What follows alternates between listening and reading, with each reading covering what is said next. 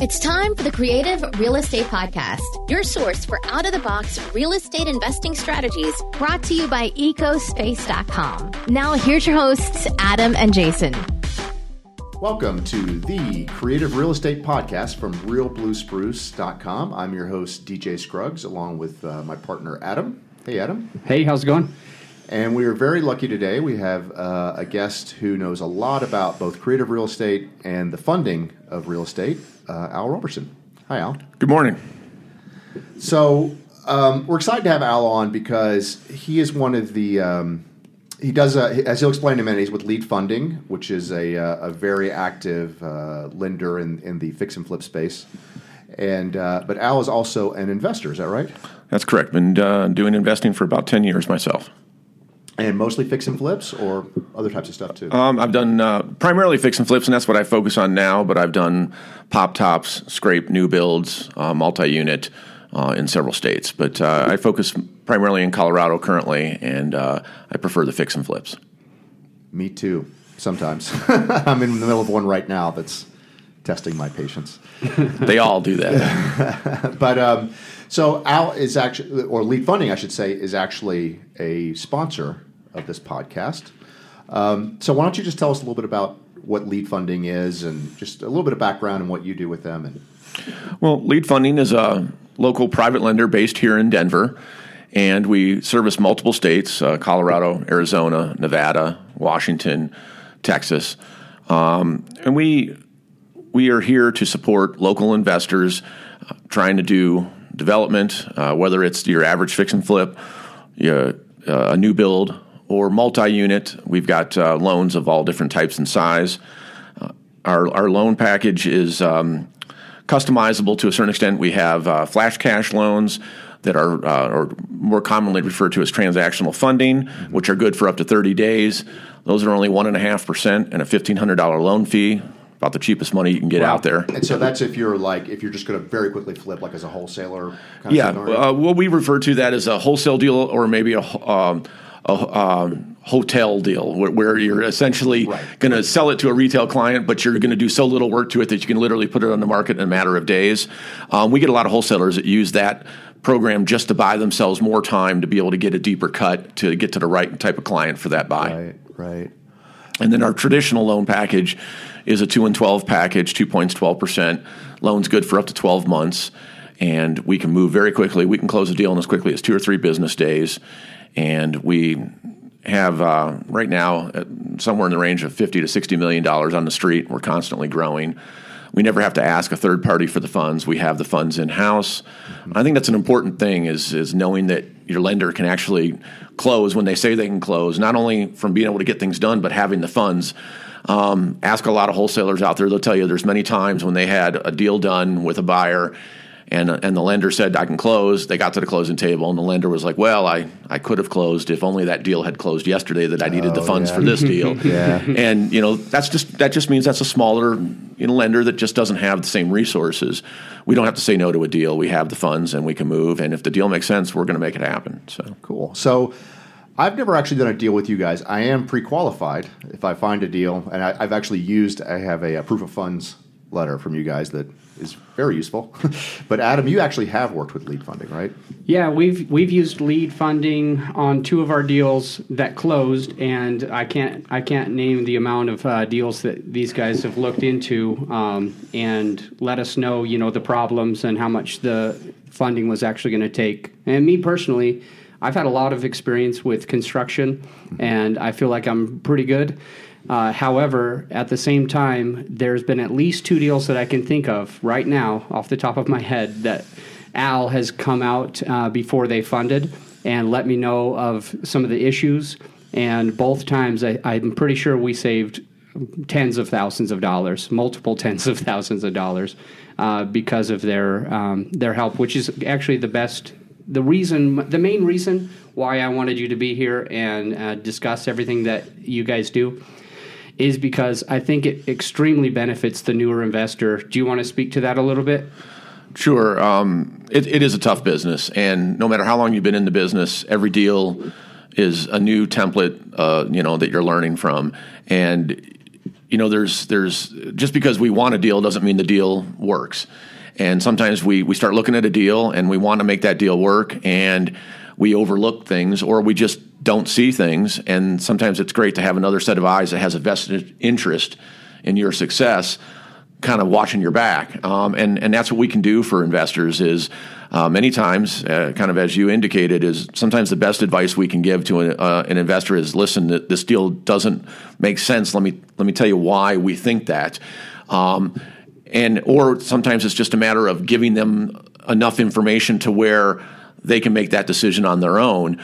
But sometimes there's absolute, deal breakers that we discover, and we don't want to help somebody get into a deal that's going to go bad for them. And we feel like, if we provide that service and we help somebody avoid a mistake, boy, that's going to go a long ways the next time they're doing a deal because they're going to remember that we helped them out. So that's part of the service that we try to offer. We're not just a lender. Everybody in our business comes from the investor world. That's one of the reasons I'm involved in the company, is because they want that knowledge and experience from an investor side, looking at each deal as if it was going to be their own deal, and how they're going to look at that, how they're going to, how they're looking at the numbers, the exit, et cetera. That kind of brings us. Kind of brings us to what we were discussing just before we started to record. Is there's so many lenders out there. There really are, and you were mentioning yourself. It's easy to find a lender, but the lenders are so different, and I don't think you really get that hand-holding with any company that I can think of that actually looks at the ARV, the after repair value, that actually looks at all the comparables to say what you can sell it for. And walks the property too. And the other thing is that they have somebody that walks the property. Yeah. I don't think I could get that with any other lender around here, at least, and I know a lot of lenders. Well, and there's plenty of resources, and many of them do a fine job in providing funds for a closing. I mean, there are some out there that just don't have enough resources, and they maybe can't get to the closing table. But generally speaking, there's plenty of resources that can. The way we differentiate ourselves is exactly that. We try to make sure that not only do we have the funds and we can get you to the table quickly and close that deal, but more importantly, can we provide you the data that, one, helps you make a better choice right out of the gate, and two, once you get into the deal, can we help you make better decisions throughout the transaction? Maybe it's a phone call and you say, hey, Al, I'm having problems. Do you have a good licensed electrician that I can use for this project? Sure, I've got 3 guys that I've used myself. Here's their information. If I don't have somebody in the category you're asking for, I'm not going to just pull out a name and a number and say, here, try this, hopefully it works.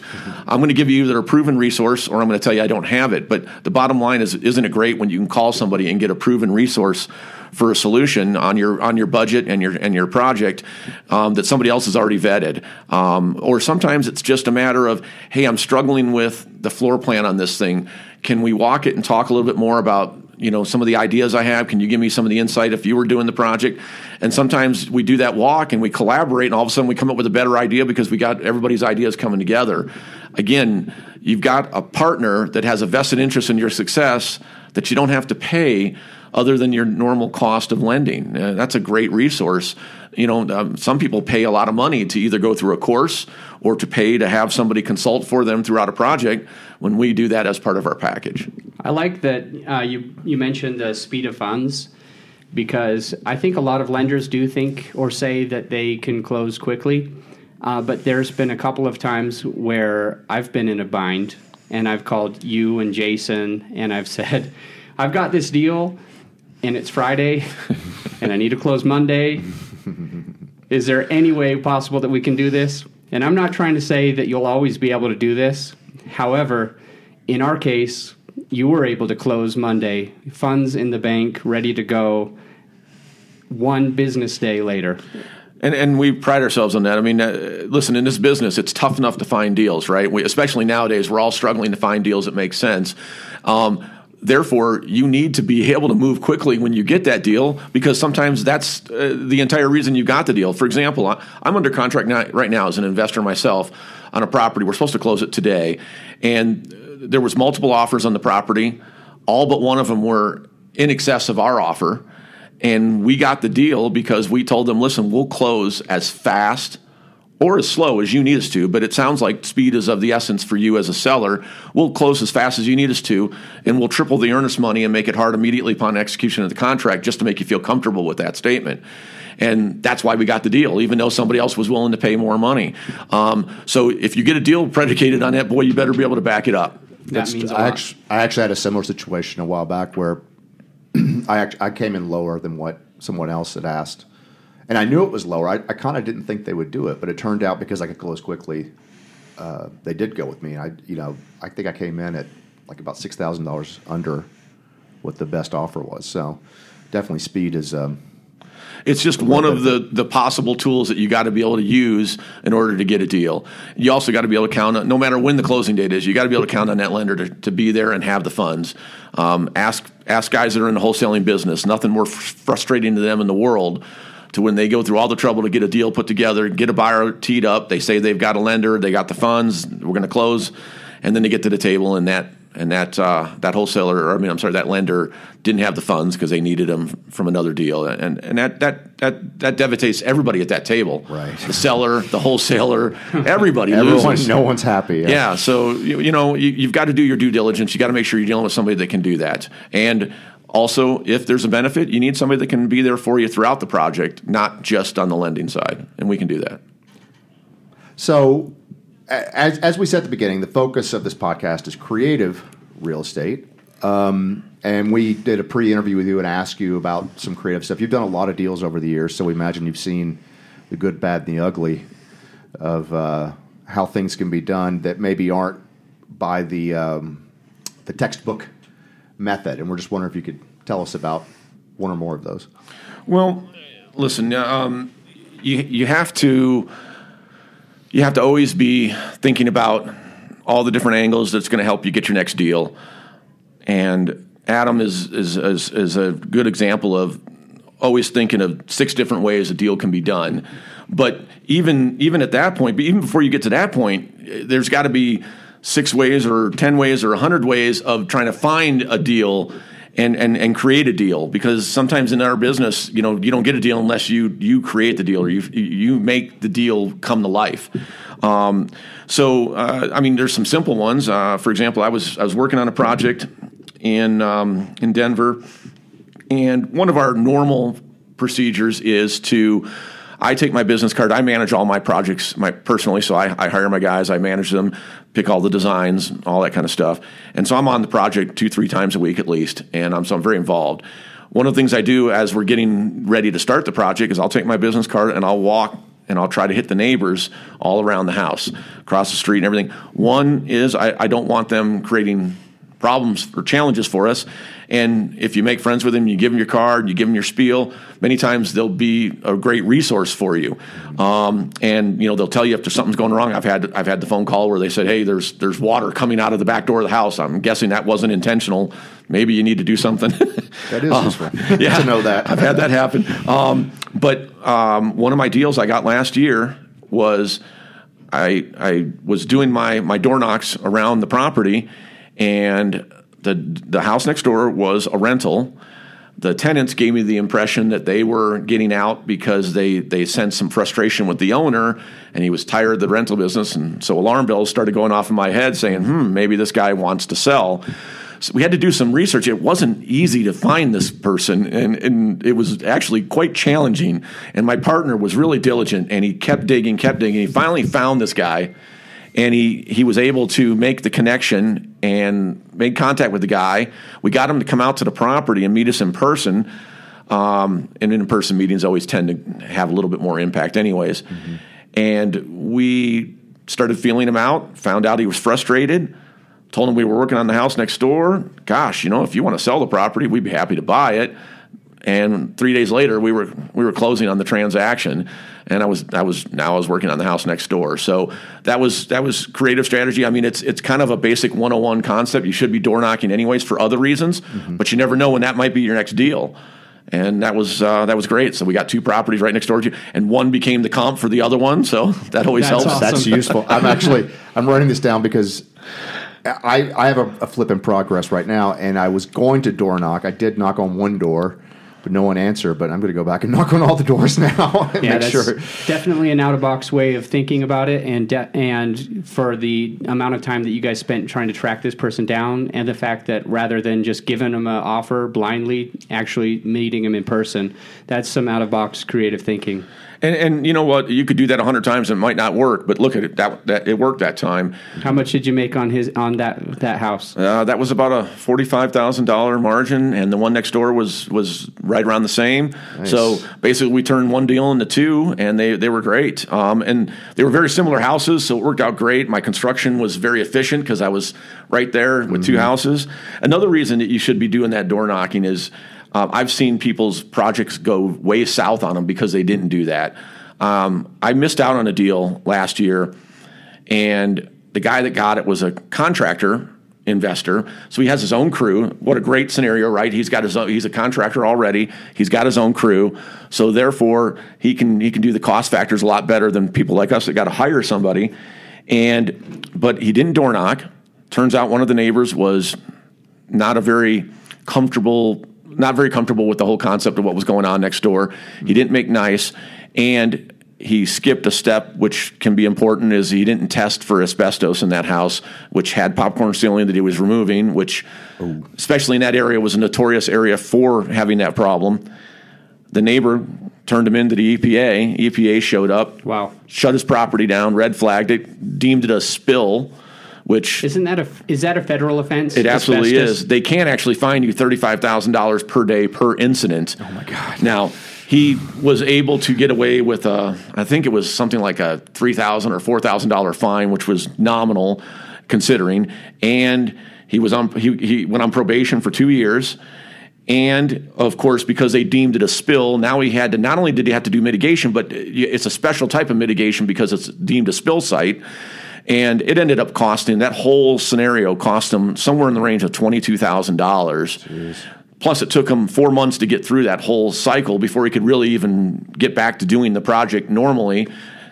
He didn't make any money on the project. In fact, I think he lost a little bit of money on the project. So he ate up all of his margin and then some, just because he didn't do something that we've been taught in the business is a no-brainer. You got to do it. Mm-hmm. And maybe, and he's a contractor too. That's it's right. not like he's just some newbie, right? That's right. So he probably should have known better. But listen, we've all made mistakes. Mm-hmm. I look back at some of the dumb things I did, and I said, "Wow, why did I do that? How did I not see that coming?" But that's how we learn, I guess. I guess that's part of why I like what I do is I get to help people avoid some of the mistakes that I made when nobody was there to help me. And that's kind of cool if you can help the next guy do something and make money because they benefited from your knowledge. You're passing it on. So, hey, Al, before we let you go, would you tell us a little bit more about Lead Funding, how it got started, the owner? Just a little bit about the history of the owner, and also I've heard that he's running for governor of Colorado. If you could talk a little bit about that too. Sure. Victor Mitchell is our CEO and founder, and he used to be an active investor himself. In fact, I used to manage his portfolio for him. My partner and I would facilitate his acquisitions, manage his projects, his sales, etc.